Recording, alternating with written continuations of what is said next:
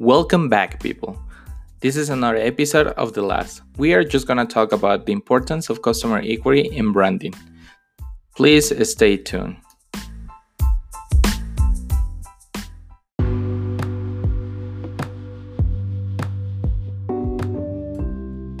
The importance of customer inquiry in branding. Customer inquiry is based on the assumption that a customer is a financial asset that needs proper management.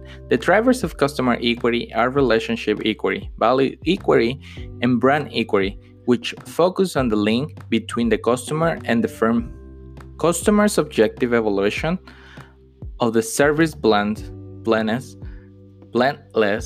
of a brand and a customer's opinion about a brand, respectively. Customers inquiry mainly acts as a marketing system for organizations and companies. Customer inquiry allows calculation of a customer's asset value, which helps companies make sound investment decisions and adjustments in marketing investment levels. Among other benefits, branding, on the other hand, focuses on the image of a business. The process of branding comprises market analysis, brand architecture, a big idea, marketing communications, employee involvement, and measurement.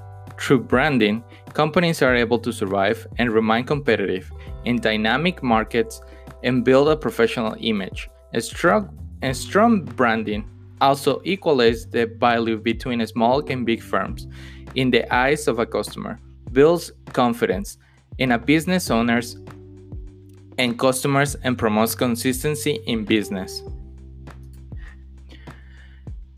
Then, what is customer inquiry? The components of customer inquiry. Customer inquiry is a result of customer relationship management. Customer inquiry is the total discounted lifetime values of all the firm's customers.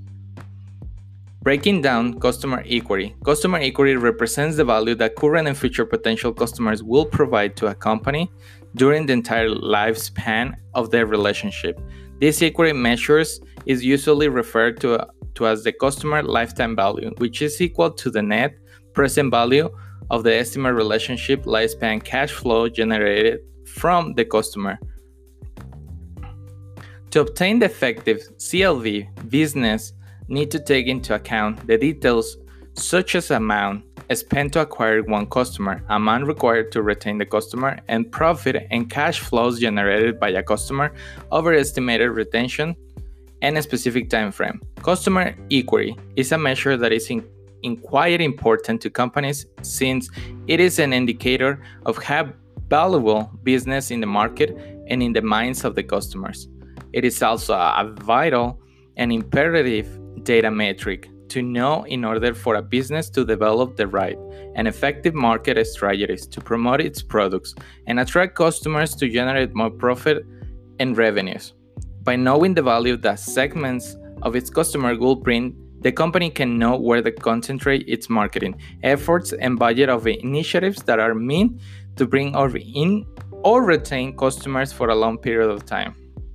Customers inquiry becomes more interesting when you begin to benchmark customers inquiry within similar companies in the same industry domain, thereby identifying which companies are more valuable in the market and to the customer's specifications. And the importance of customer inquiry. Customer inquiry indeed is the subject of an entire driver tree, with the drivers impacting customer inquiry into the various different ways. It is a crucial realm of strategic marketing to understand how these drivers need to be tweaked in order to maximize the levels of the customer inquiry over a period of time. It is also important because it incorporates many other measurements important to the marketing team of the firm and presents it as a point measure or as a probability distribution. Customer inquiry is one of the seldom forward-looking measures in your business strategy and measurement techniques, which plays in a league of its own as far as marketing performance measurement and marketing strategy are concerned.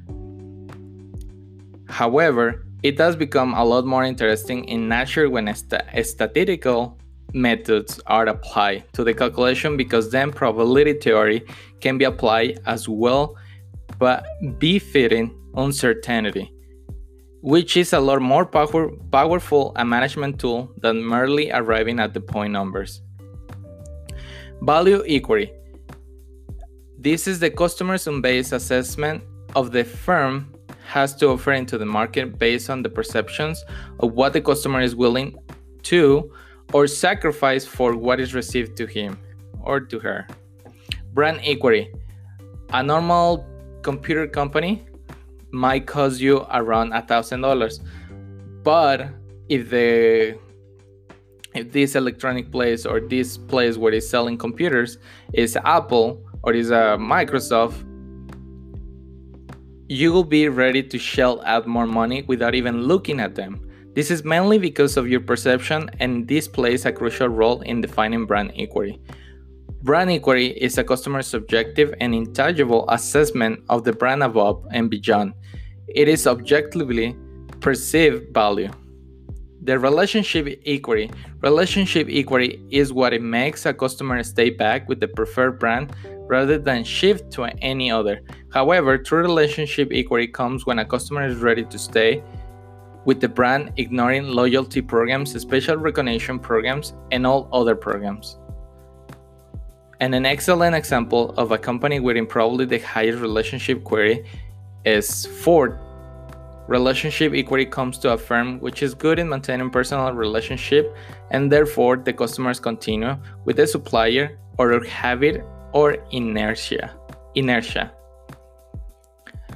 Then what I'm trying to say here is that if you have products that are, for example, Apple, you normally go by Apple because maybe you already recognize the brand and you don't want to go with any other brand, which ties to the ecosystem. And the ecosystem is that you have everything Apple and you have every single product from that specific company.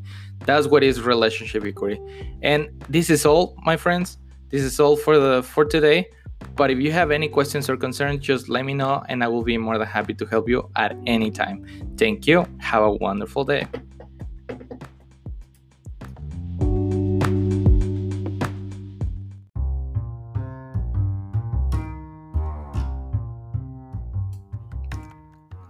If you want to stay tuned with this topic, I would recommend you to learn from the book that is called Journal of Business and Economics Research, third quarter 2015. And this is the volume 13, number 3. And it's by the Kludt Institute. Also, I would recommend you to learn from Marketing 91, which is the marketing91.com/customer-equity-. And if you have more questions or concerns, please, as I said before, contact me and I will be more than happy to help you. Have a wonderful day.